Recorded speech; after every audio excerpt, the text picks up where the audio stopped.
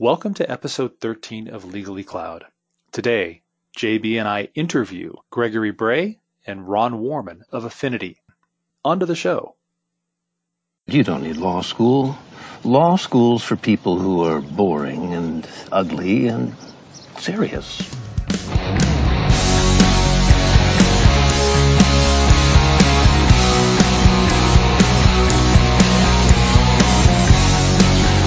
Welcome to Legally Cloud with Mike and JB. Welcome to episode, I think it's 13 now, JB? Can you believe 13? It's lucky number 13. Yes, it is. And I think we're going to release this on a Friday. So this is going to be the best episode ever, I can tell. So it's not Friday the 13th, but it will be the 13th episode released on a Friday. So that's close enough. Close enough, right. You're exactly right. And so, this is the week after ILTA, and I'm curious. I know ILTA was in your hometown of Orlando, and I did see you there for a little bit. Did you survive? I did. It was actually a lot of fun. I was really dreading ILTA being in Orlando in August, because Orlando in August, I have to tell you, being down here for a couple of years now, is typically not a fun time. There's usually a lot of humidity, a lot of heat, and I know people traveling in that aren't used to it typically don't like it. But I do have to say that while it was hot, it's not as bad as it could have been. So hopefully everybody had a good time. Hopefully, it seemed like the weather mostly cooperated. But the sessions themselves and the conference, I just thought it was fantastic this year. So definitely survived, had a great time at ILTA, and I hope all of our listeners did as well. Yeah, and the one thing I took away was, man, they know how to do air conditioning down there. Yes, it's funny, with the advent of air conditioning, I think Florida's population rose from about 3 people to what it is today. So. I think so. And it was interesting. You think, hey, I'm going to Orlando. I'm going to bring shorts. I'm going to bring flip-flops. I can't believe how many people brought sweaters and actually used them because the AC was so powerful and the rooms were a little on the chilly side. Yeah, that's the weird thing that we had to, when we moved down here, that we had to adjust to, right, is it's hotter than heck outside. So your body sort of, your blood thins out. And then when you're inside and you go and you're watching a movie in a movie theater or something like that, you are freezing. So you're bundled up almost like it's fall. But the seasons are opposite here, right? So it's coming from Chicago and used to the sort of brutal winters down there. Usually in the wintertime, you're struggling to walk indoors in the wintertime to get out of the snow and out of the cold. Here it's the opposite. In the summer, you're trying to find some air-conditioned space to walk through, but, so you don't have to, fade in the heat. But yes, wow. Yeah. Well, that's great. Yeah, ILTA was great. Saw lots of people that I've known for years. So yeah, it was a great conference, and looking forward to Nashville next year. Yeah, and Mike, you're a man of many hats around our company. So I know you've worked in various roles. You're always at ILTA. What do these look like for you these days? Because I know, previously you were in professional services and had some different roles. Today, I have to think that quite a lot of the people and the vendors and everybody else that's there. So do you ever get any free time while you're there? I've always been curious about that. Yeah. No, especially this ILTA, and one of the difficulties is, they had part of the conference in the Dolphin, part of the conference in the Swan, and we had a demo room in each of those hotels. And so I was walking back and forth on a regular basis. I spent all of my time in meetings. I had very little time, very little downtime, or in fact, I didn't even make it over to Disney World until we had our social on Wednesday evening. So it was hotel to hotel the entire week. So no downtime. Yeah, it just keeps getting busier and busier. So that's ILTA for me. It's a big blur. Yeah, well, it's good. It keeps us out of trouble, that's for sure. So. It sure does. Yes. So I know it's been a little bit since we've issued a podcast here, JB, but do you happen to have a list of upcoming events where those people around the world, if they wanted to meet with members of our team, where they might be able to find us? I do. So obviously we just finished ILTA in the latter half of August here. So we have some things coming up that I think are going to be quite interesting. So in September 19th, there's the Nordic Legal Tech Day, and that is in Stockholm. That is a city I've always actually wanted to go visit. I've never been, but yeah, so that should be coming up. It should be a lot of fun. September 29th through October 2nd, there's the Vis-a-vis Legal Technology in Hatfield Heath in the UK. So multi-day event there, so it'll be a little bit longer. I always find that interesting because a lot of the events that are held in the UK typically are one day. So I like those longer events. It gives people a chance to really sort of settle down and get acclimated there. Yes. October 6th through 8th, we are sponsoring our annual ND Elevate event. And this year we are moving, it's going to be in Salt Lake City. So instead of being in Lehigh or in Park City like it was last year, we are going to be in Salt Lake due to expected increase in attendance. Then we have October 23rd through the 25th. We have Funelaw in Sao Paulo, Brazil. So that'll be a good time. Mike, I'm assuming you're going to be at that one. Oh, absolutely. I'm going to be there. It's going to be fun. That's excellent. And then finally, November 6th, we have another Elevate event, ND Elevate, but that is in UK in London. So that'll be in the County Hall building in London. Well, great. Thank you. And just another plug for the NetDocuments events. If you have not yet registered for Elevate in Salt Lake City, October 6th through the 8th, you can find registration at www.elevate-2019.com. And for our annual Elevate event in the UK on November 6th, you can register at elevate-2019.co.uk. Both events bring a lot of excitement, a lot of great information. You get to meet the NetDocuments executives and many members of the NetDocuments team. So both events are definitely ones to attend if you can fit that into your schedule. Yep. The Elevate events for me, over the past few years have been absolutely wonderful. I love meeting. It's a much more intimate setting to meet not only our customers and our partners, it's just fantastic. It's like a smaller ILTA, if you will. For me. I enjoy it. A little bit more intimate. Yeah, you're exactly right. I would completely agree with that. So that's wonderful. Now, on today's episode, JB and I had an opportunity to talk with Gregory Bray and Ron Warman at Affinity, two really great guys. If you've never met them before, you absolutely need to meet them. They're very personable. They're very knowledgeable, just great all around guys. And yeah. Go ahead. They've been doing this a long time as well. I always find, as we deal and talk with different partners, it's interesting to see where they're at in their journey through legal technology. And Greg and Ron are definitely some of the more senior in their approach to this industry. And I just enjoy talking with them any chance I get because you get a really mature lens on our field. So it was a great interview. Yeah, I agree. So sit back, relax, and right after the break, we'll interview Greg and Ron.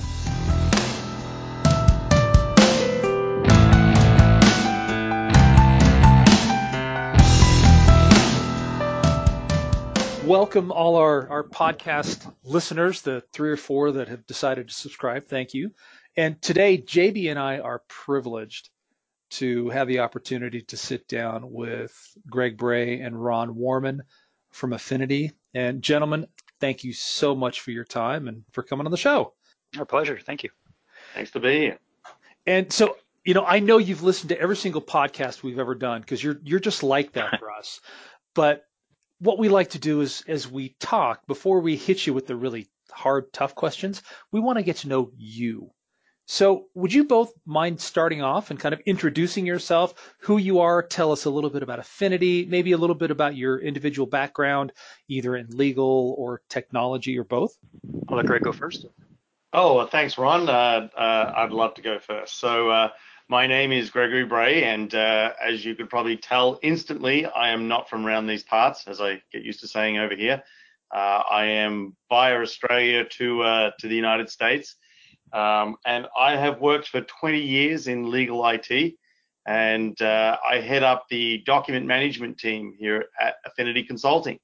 And we have a team of close to 20 consultants that work on many and varied systems, but predominantly and most importantly, we work heavily on net document systems, implementing, supporting, and consulting on them. And I'm Ron Warman. If you can tell from my accent, I'm originally from northeastern Pennsylvania, so not quite Australia, but also pretty unique. I also have been in legal technology for a little over 20 years, going back to my days in-house at a law firm back in Wilkes-Barre. So I have a pretty broad range of technology experience from hardware, software, and in recent years, my specialty has become document management. And as Greg mentioned, as a partner in the document management team at Affinity, I've primarily focused on net documents as well. So are there other things that Affinity does outside of just document management? Yeah, very much so. I mean, we specialize in pretty much all legal IT software. We have either some opinion or can point you in the right direction, or have gurus on staff. Ron and I head up, as I said, that illustrious document management team, but we also have a practice management, time billing, accounting team that deals with products in that arena. We have a document automation team that basically does the document assembly work with a myriad of different products. We have management consulting, default services. Ron, I'm sure I've missed a few there. Yeah, well, and part of the reason I let Greg go first is because Greg has been at Affinity from the very early days, while I've been here a little over a year.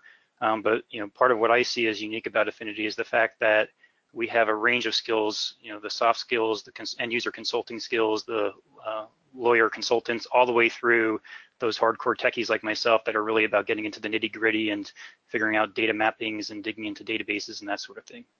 Oh, nice. So to me, it really sounds like you're just a big group of geeks that love technology, and that's great. Love it. Yeah, very much so. We as a team, the document management team, we meet every week. In fact, Ron and I just had our team meeting just before this call, and we all plug in our videos and talk about the latest and greatest things that have gone in our life. And it's a pretty geeky group. I won't kid you. That's awesome. Hey, Greg, I always like to follow this one up. What's a unique fact about you? And I'll ask you the same question, Ron. So hopefully, Greg, just a unique fact that a lot of people may not know. All right. So being from Australia, I did get a heads up that this was going to be asked to me. So I looked at the ceiling and I've come up with one that I think only close family members know about this for me. So get ready for it. I don't actually cry when someone cuts onions in front of me. You can hold cut onions up to my eyes. I do not cry for some reason. We thought that was a superpower at one point in time, my kids and I, and they've done many tests on it. In fact, I feel like my place in life probably should be leading the charge in some sort of revolution where tear gas is being shot at me. So I know, Ron, that's going to come as a surprise to you, so I'm sure that'll leak out across the company now. There you go. Nice. That's amazing. That's a pretty neat. That's actually a good superpower. I like it. Yeah.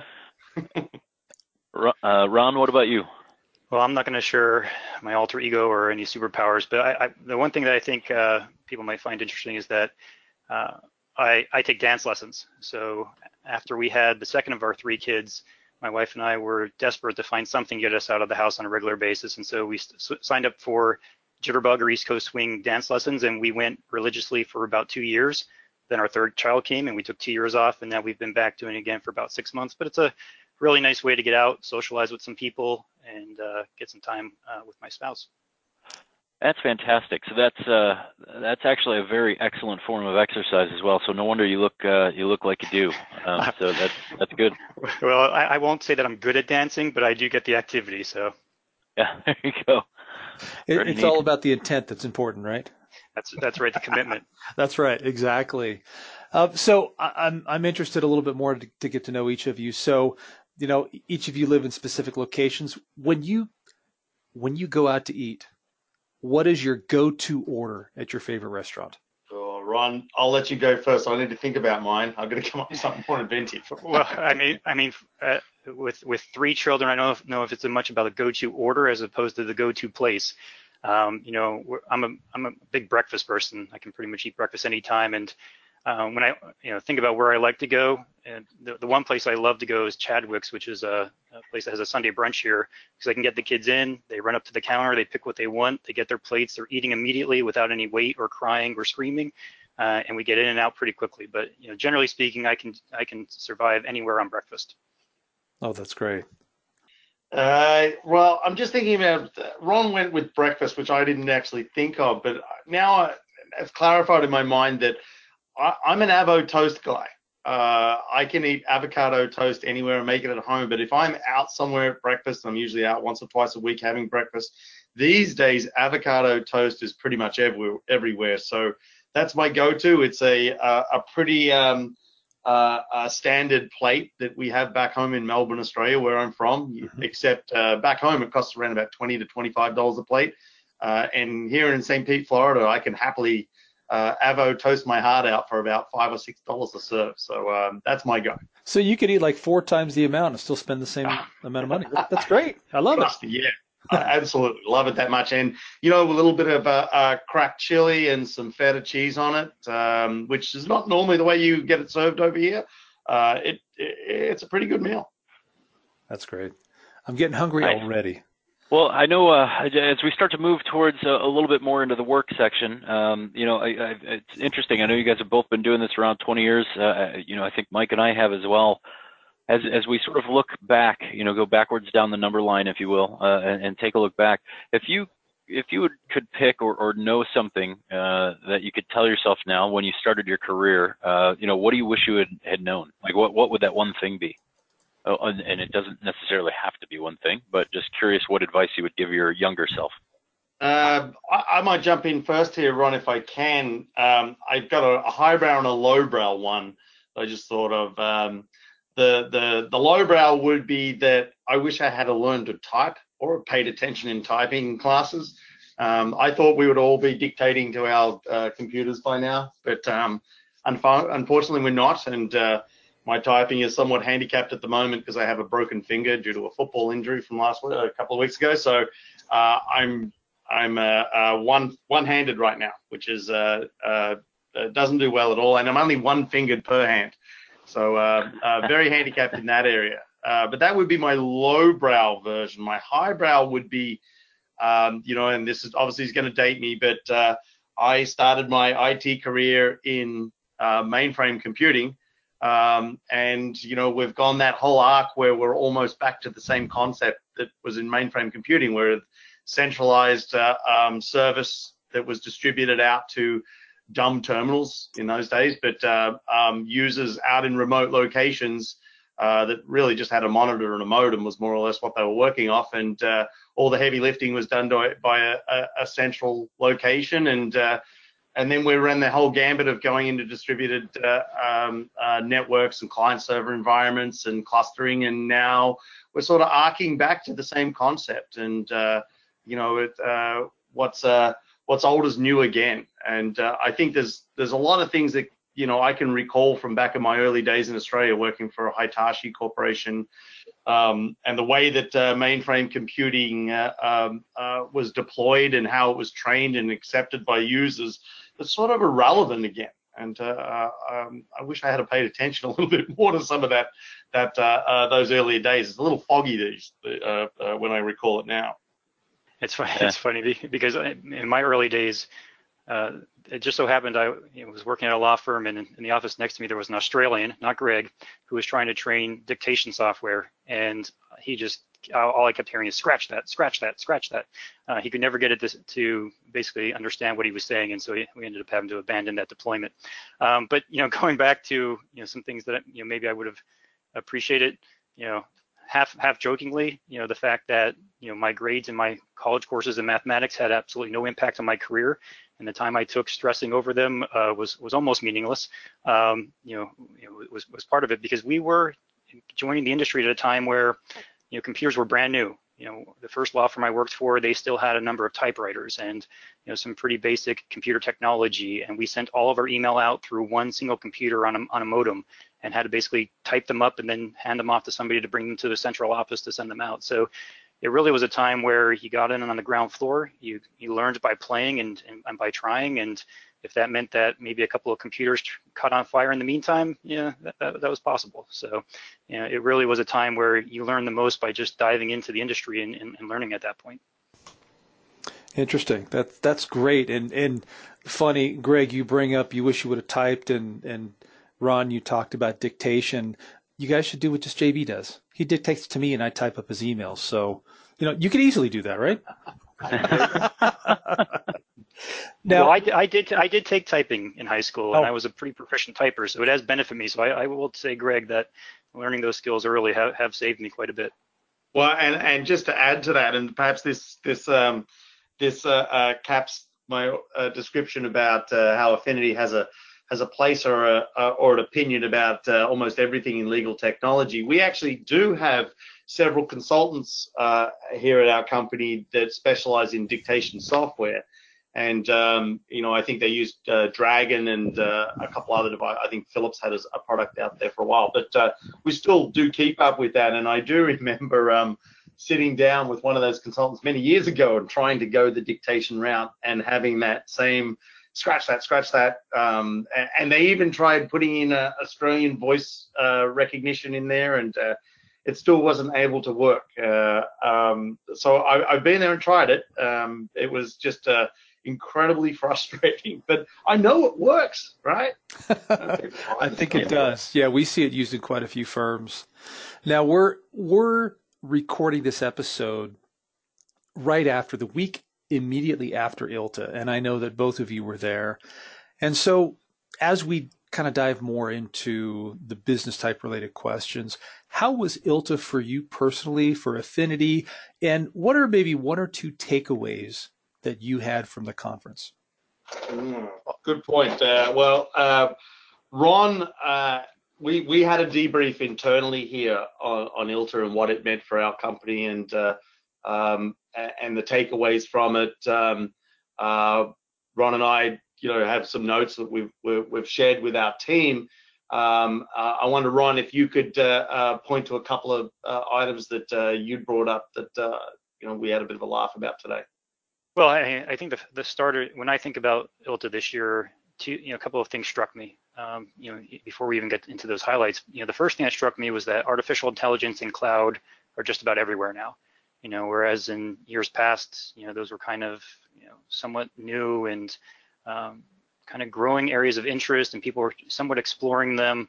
Now it's just everywhere, and it's a given that you need to talk about it. You need to plan for it. It's more about people sharing their stories about how they implemented these technologies and what's gone well for them and what has not, as opposed to, is there any chance that they're ever going to be something that you can implement? The second thing that struck me at ILTA was the whole impact of mergers and acquisitions and how it's driving the market. A lot of folks that are coming to the booth are talking about, products that, either they've been acquired by another vendor in their end of life, or obviously these are legacy on-prem systems and they need to make that jump to the cloud, but that provider doesn't provide a cloud solution. They're trying to figure out where to go. And so those two themes seem to keep coming back, based between the sessions I attended and, just the people that were coming to the booth talking to us about what was going on. Yeah, I'll also add that, JB and Mike, that, Affinity had a booth there, and conveniently, we were actually located right next to the NetDocs booth too. So we did get some shared traffic through there. And I'll say that one thing that I saw quite a bit of were people coming into our booth and asking a lot of questions about integrating very disparate systems together, leveraging API between it could be an accounting system or a contract management system and their document management source. So that was one thing I sort of people trying to put the jigsaw together about all their with all their systems. Another point was a lot of heavy questions and sessions related to workflow.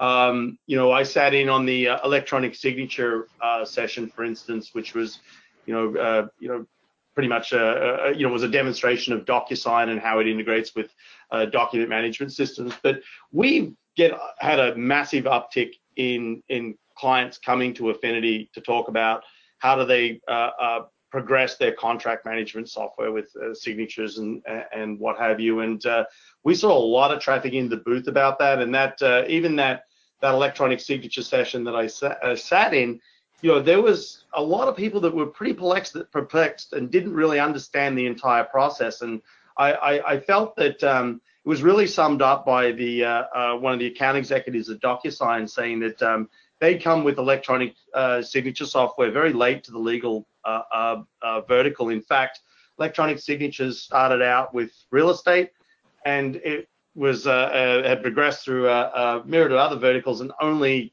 came to legal as their last basically outreach into that profession. So we had a lot of traffic at our booth asking about that, also asking about contract management software, which is stuff that we see quite a bit in corporate legal type environments, but these were actually questions being fielded by private law firms too. Interesting. And, some of those points that you just mentioned, Greg, are actually interrelated. When you talk about, I want to get electronic signatures and plug it in here, all of a sudden it goes back to talking about interoperability and APIs. And I'm curious, as an added bonus for our listeners here, what have you seen from the legal industry standard as vendors are moving perhaps more towards cloud, which we see as a trend? Do you find that these cloud systems, or in general software, has become more open and has a better ability to exchange data with their disparate systems, or is it all of a sudden become more proprietary, or really no change? Yeah, I totally agree that it's become much more open. I mean, we have a team here at Affinity that actually that's their job. They write integration, particularly between NetDocuments and third-party products. We have found that most vendors are pretty open towards providing their API integration with the NetDocs RESTful API. I think that a lot of vendors, they see obviously the path of document management becoming cloudified, and are eager to sign on to that NetDocuments environment. But having said that, we do still encounter in law firms a lot of traditionalists that have the old-fashioned products. I'm not going to name any out there, but there's products that haven't evolved very much. They're still on the local file server. They still leverage very old database technology. And, we are often challenged in how to integrate them and have to think laterally and, do all sorts of things with macros and, integrate with, screen recording apps that can click through and produce an export that would then be pulled into an API with NetDocuments. So there's a lot of lateral work that we have to do to get some of those older products. But generally, our experience has been really good. In fact, the NetDocuments app directory, where we see the marketplace of partners that are integrating with NetDocuments with their RESTful API, is growing enormously. I just had a course to review it earlier this week. And, it takes many, many pages to get through the list of applications that have their own APIs built in for NetDocuments. Ron, what's your experience in that with our team building those APIs? Well, I mean, the one thing I would say is that historically speaking, it was the firms and organizations with the more sophisticated in-house IT departments that wanted to know about your API and what capabilities it had and how we can basically leverage that to do other tasks, especially when they move to the cloud and they lose access to some of the the database and whatever else they might have behind the scenes.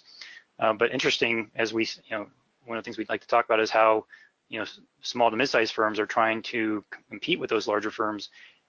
Even then, now it's becoming one of those questions of what is the capability of your API, because my new e-billing system can now integrate with the document management as long as it has an API that can support it. So it's gone beyond just saying my in-house IT is going to do something with this. It's now saying that I'm implementing other vendors that are going to rely on those APIs to build those connections for me and create those links. And so it is really one of those things that drives us towards how the technology is making firms of all sizes be able to compete and leverage those same tools. So would it be fair, guys, to say that maybe, in this sort of progression that we seem to be in, would you say that cloud is almost a technology equalizer, meaning it's sort of leveling the playing field and everybody's got an API, so it's helping the community to communicate and apps to work within each other inside of an ecosystem? Are you seeing that trend? Well, what I would say, the one thought that came to mind after one of the sessions at ILTA was that anyone can buy bandwidth, right? I mean, so not everyone's going to have the team that can stand up servers and support the infrastructure and create all those integration points internally. But everyone can basically make the investment in additional bandwidth to leverage those cloud solutions that will give them those tools. And so, one of the CTOs that spoke at ILTA was talking about the fact that, don't expect that you're going to save money by moving to the cloud, because chances are you're just shifting your investment from, on the staffing side, engineers that can support and maintain, to those people that are helping optimize and make more efficient the business processes and give your attorneys more tools. And you're no longer going to be buying servers and storage and things like that, but you're going to have to go and make sure every one of your offices has sufficient bandwidth and possibly multiple layers of redundancy in that bandwidth to give them the capabilities to connect whenever they need to. So, it is definitely leveling the playing field and making it easier for firms of all sizes to leverage the technology. And so I do think that cloud is driving that. I'd add to that even to further reinforce that leveling the playing field is that inheritance of security. With I'll apply it to the NetDocuments experience itself. When you're signing onto that service, you're basically inheriting the security infrastructure of NetDocuments, which for a large firm, they might have the resources to gain industry certifications with security related to their in-house IT infrastructure. But for a solo that, let's say he's representing a client that works in the financial industry, he's got a lot of certifications that he's going to have to achieve in order to keep that client on board. So now all of a sudden he's able to inherit that type of security environment from NetDocuments and able to retain that client and indeed probably wow them with the level of security that he can leverage from his cloud service.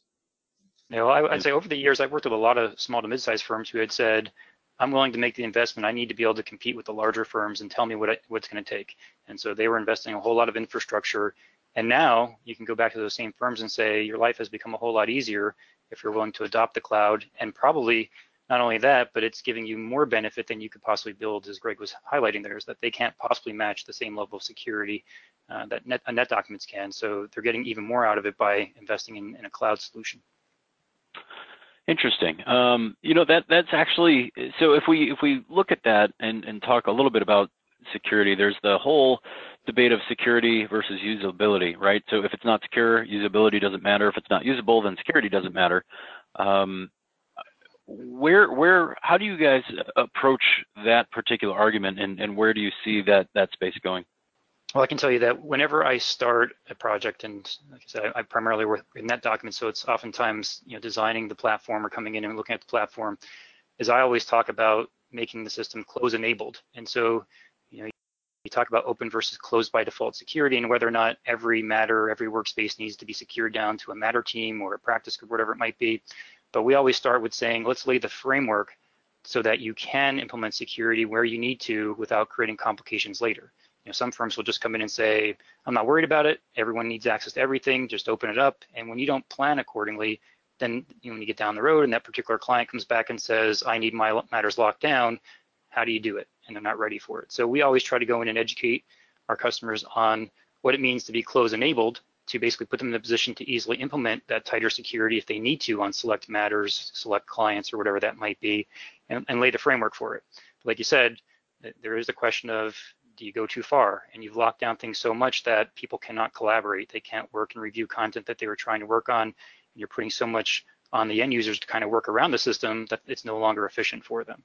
Yeah, the interesting thing that we have at Affinity is we have such a varied client list. We have solos all the way up to Fortune 200 type firms, and you can imagine that the security requirements, can be very different. But even the less sophisticated firms, we try to educate them on the requirements of security, and maybe they don't have any ethical role requirements for the 2 or 3 user law firm, but we'll try and drill it into them about perhaps you've got administrative or personal documents you need secured, and demonstrate the power of perhaps a search for a keyword like resumes, and see if they find things that shouldn't be just findable, and use that as an education to them that you need to layer in security, maybe not in your client cabinets or client documents.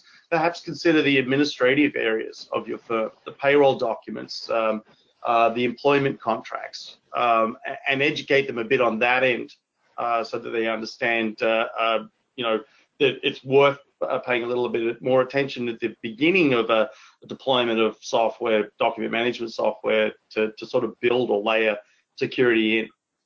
Yeah, and I'll share a story that I was working with a particular firm where, email filing is oftentimes something that's, you question, how do I push my users to file emails and file the appropriate emails, but maybe not overfile and inundate the system with all their email. And we had a particular client where, somebody was filing emails, and the assistant was filing it for the attorney, and an email got filed and unintentionally got exposed because they filed it to a public location. That email net was now available, and then someone else, another associate that shouldn't have seen that email now saw it, which the partner didn't realize because they didn't file it themselves, and all of a sudden now they see something they shouldn't have.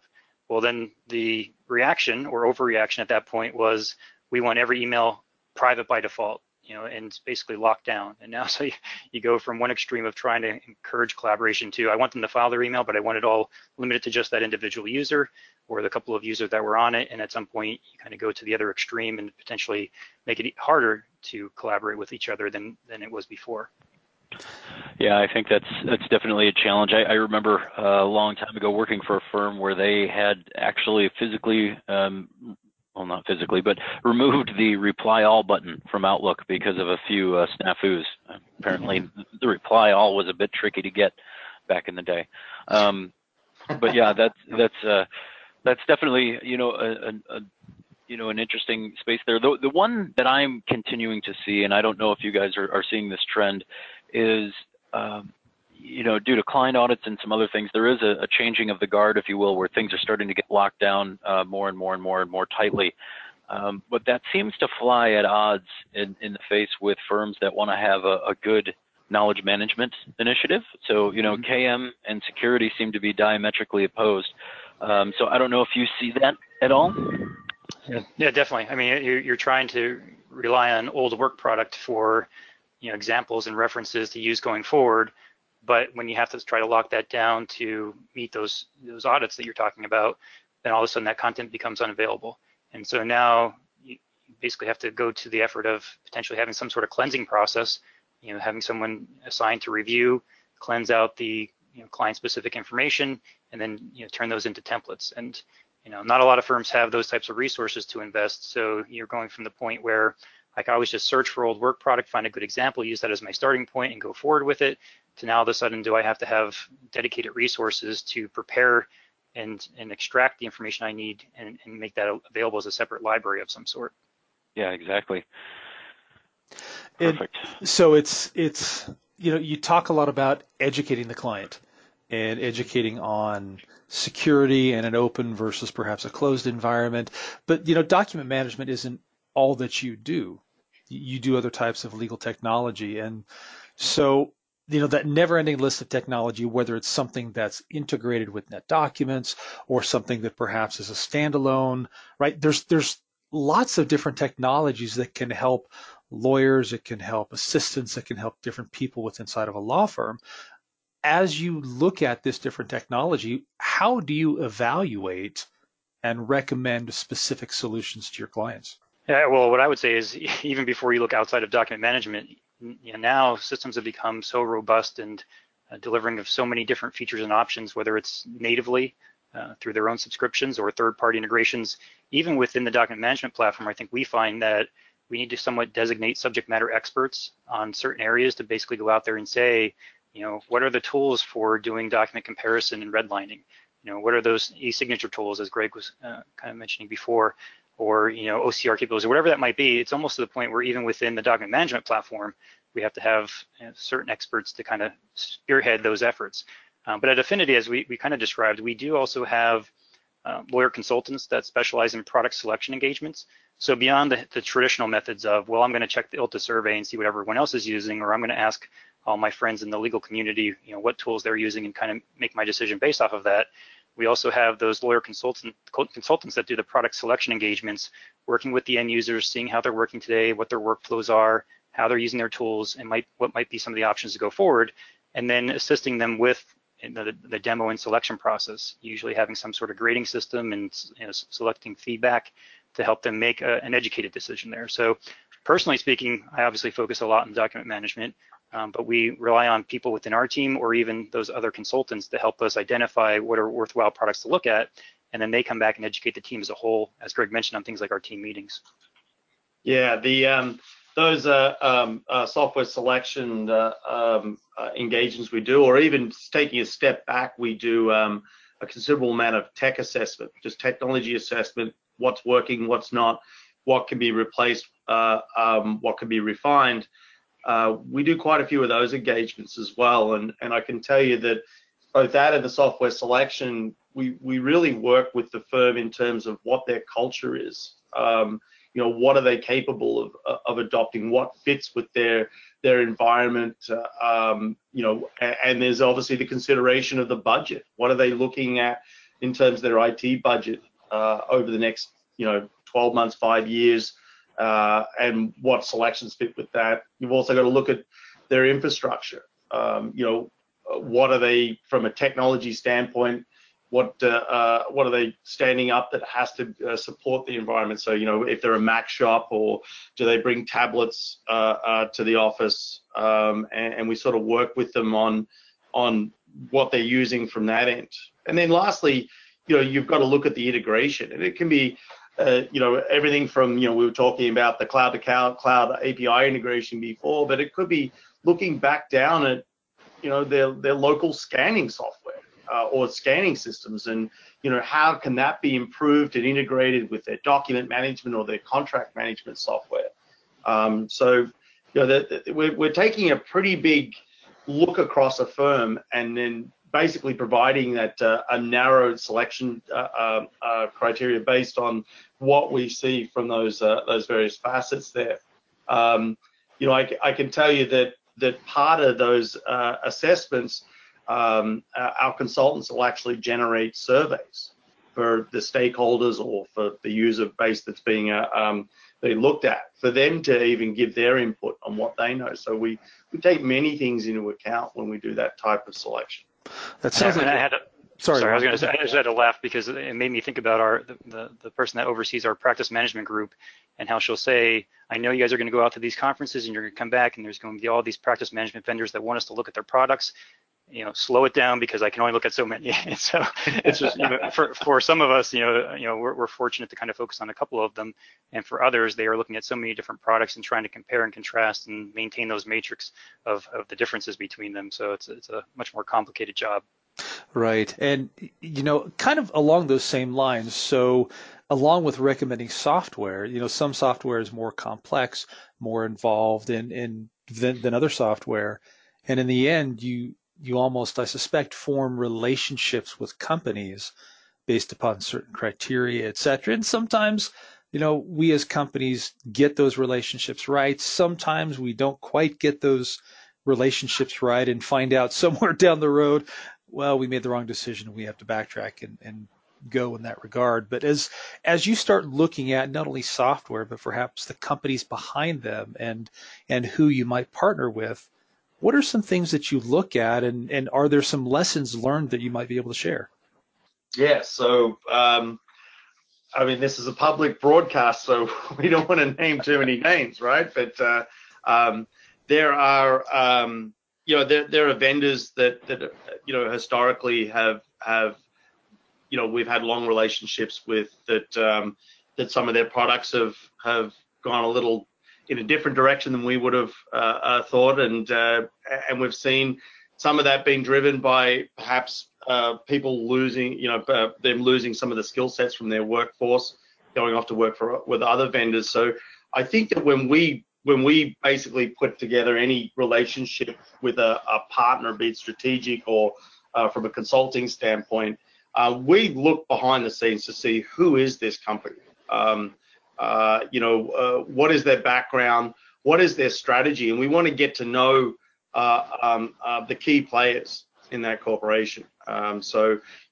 Obviously, we have an amazing relationship with NetDocuments. We know the NetDocs folks really, really well, and very comfortable with them. And we have many other partners. You go to the Affinity website, you'll see that we have very strong relationships right across the industry. But we're always got our eye out for the latest moves, iterations in the marketplace. There's a lot of mergers and acquisitions going on in the legal software industry, and we have to do what's right for our client base. Affinity, I think we're currently representing close to 4,000 different firms in the various software and consulting requirements. So, we're sort of the ear to the ground in the industry for those firms. We send out newsletters and emails to keep our clients appeased with developments in that area. But it's a tricky path. It really is, and it's so dynamic in its nature. Well, unlike Greg, I'm gonna name at least one name. 15 or so years ago, as I had mentioned, I was in-house for a period of time, as well as being consulting. And so when I was in-house working at a law firm, I had a sales rep, Maggie O'Kane at Software House International, and she struck me as so much different than a lot of our other salespeople we dealt with, because she wasn't just calling me to try to push as much product as possible. She would selectively reach out when she had a particular opportunity that she thought might align with our needs. She kind of knew what our trends were and what we kind of ordered on a regular basis, and would say, hey, now might be a good time to jump in and order this because there's a deal or a promotion going on. And it was always that idea of someone that was more so partnering with you for a better experience than just selling you. Not just someone that's going to sell you, vaporware or whatever's going to kind of, help them hit their number. It was about the opportunity to make, something better for the customer. And so when I shifted into a consulting realm, I always kind of had that perspective in mind.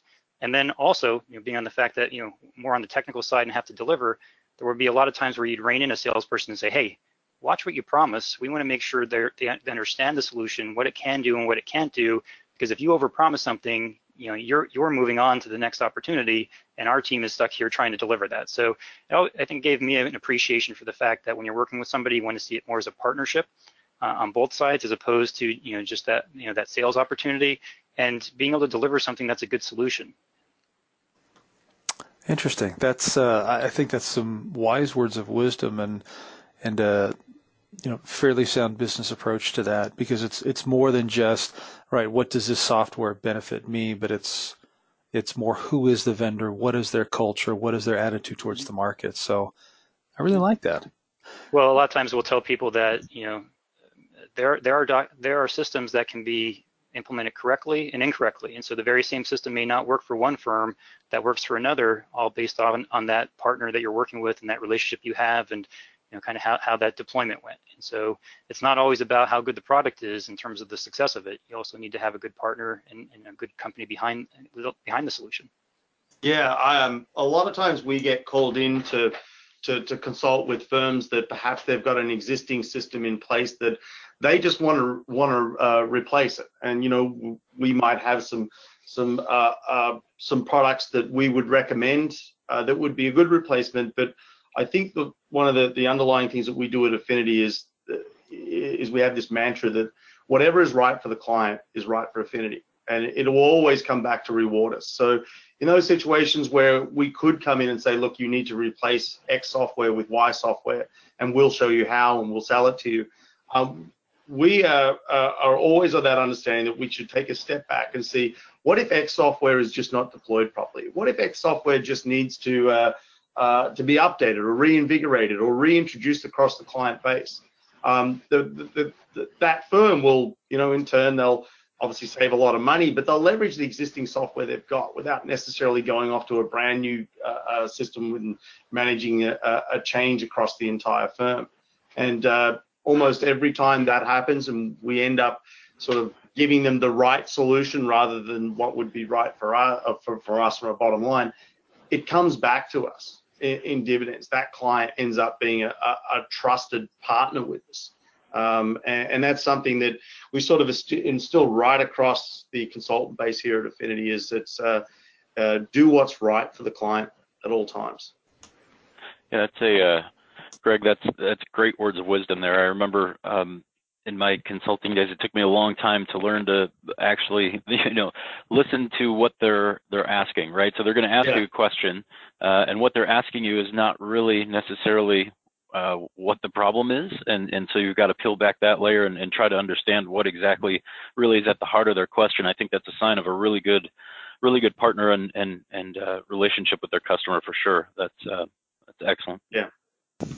Exactly. And so, as you mentioned, this is a public podcast. We have people that listen to this. And so as my final question, if someone listening is interested in getting in contact with you, Greg, or you, Ron, or Affinity in general, how might they go about doing that? Well, I think that if they want to get a hold of me, they can email rwarman@affinityconsulting.com. Well, I was half tempted to give your home address and phone number, but No, absolutely. Yeah. I don't mind taking the odd email, but for me, just gbray@affinityconsulting.com. And we have a really neat company. I think that we have many people that can answer many questions. So even if your question might not be specifically related to document management or cloud software or anything that's in Ron or I's wheelhouse, I said we have over 50 consultants that specialize in all areas, and we can certainly get you to the right person, or at least have them tell us the right answer so we sound somewhat intelligent in our reply.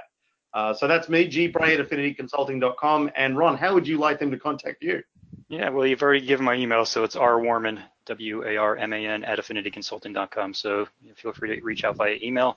As Greg mentioned, we can get you in touch with the right people if we are not that. Great. Well, thank you both for your time. It's been a great time. I think both JB and I have enjoyed the conversation. So thanks again for stopping by, and we look forward to the next time. We appreciate the opportunity. Thanks, guys. Yeah. Thank you, guys. Thank you.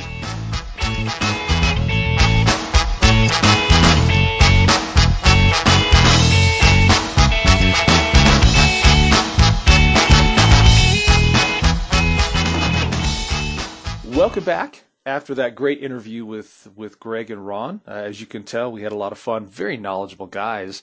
And so, JB, it's that time as we wrap up our podcast that we kind of pepper each other with a question or two. And I've actually got a question for you quickly. So if you could start a secret conspiracy, what would it be?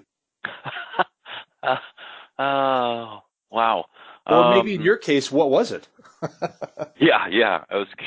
Let's see. That is a really good question, Mike. Let's see. A secret conspiracy. I'm trying to steer clear of all the political ones that might get me in a little bit of heat. We were just in Disney World for ILTA, so okay. Let's say that maybe, just maybe, Disney World controls the mosquito population in Florida.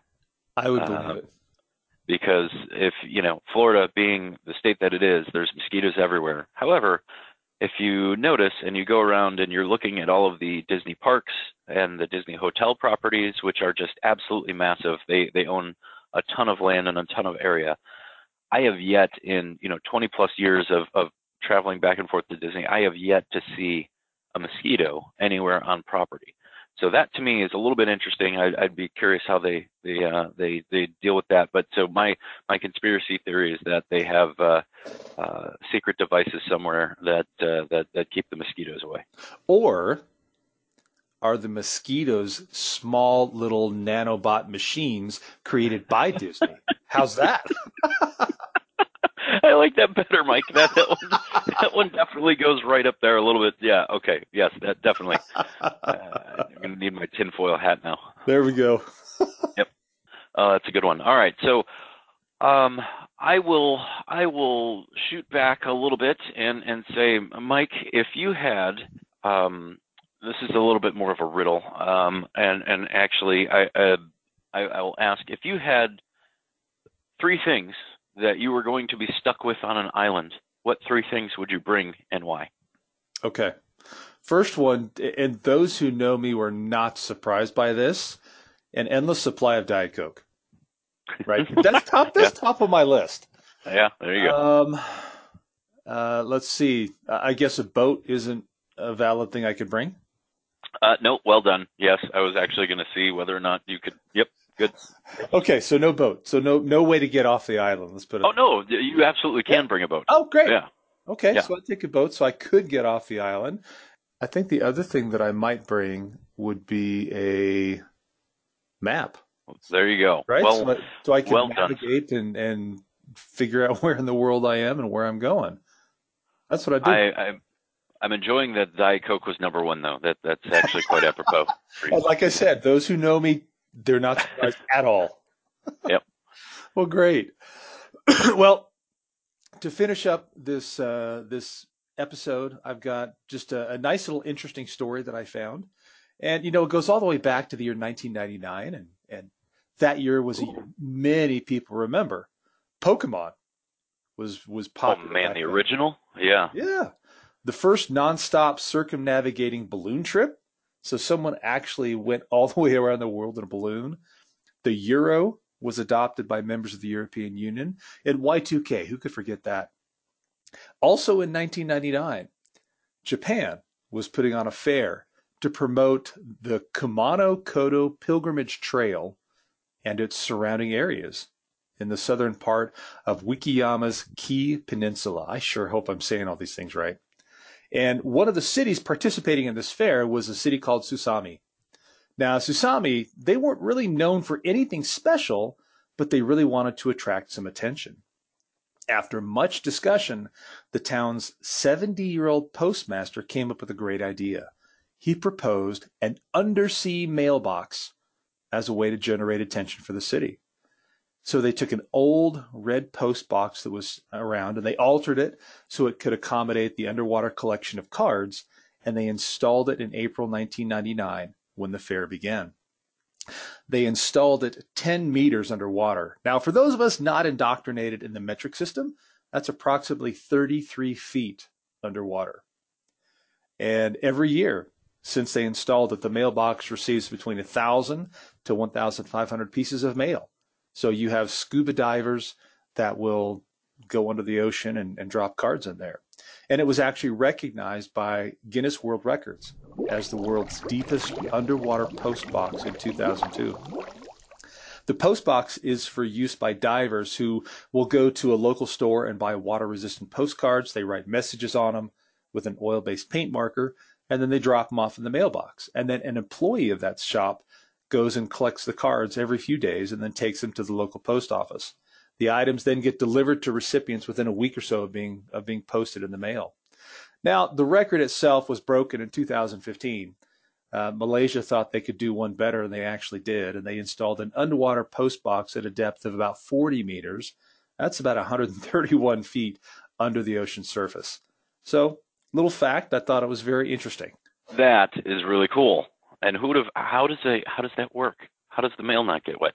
I don't know. Well, in at least in the one in Japan, you can buy the water resistant cards. So I guess they must have a wax film on top of it or something like that. Yeah. Right. Yeah. Yeah. Yeah. And I think when I was researching in Malaysia, they stick it inside some kind of a waterproof bag and then stuff it down. Unbelievable. I mean, I've never scuba dived, but I think that'd be pretty cool. That would be an experience you could repeat to your kids. Hey, I went scuba diving, and put something in the mail. Yeah, that is really cool. Although nowadays they'll be like face on phone and say, "Yeah, whatever, Dad." Yeah. But, yeah. I guess that could take junk mail to a whole new level, right?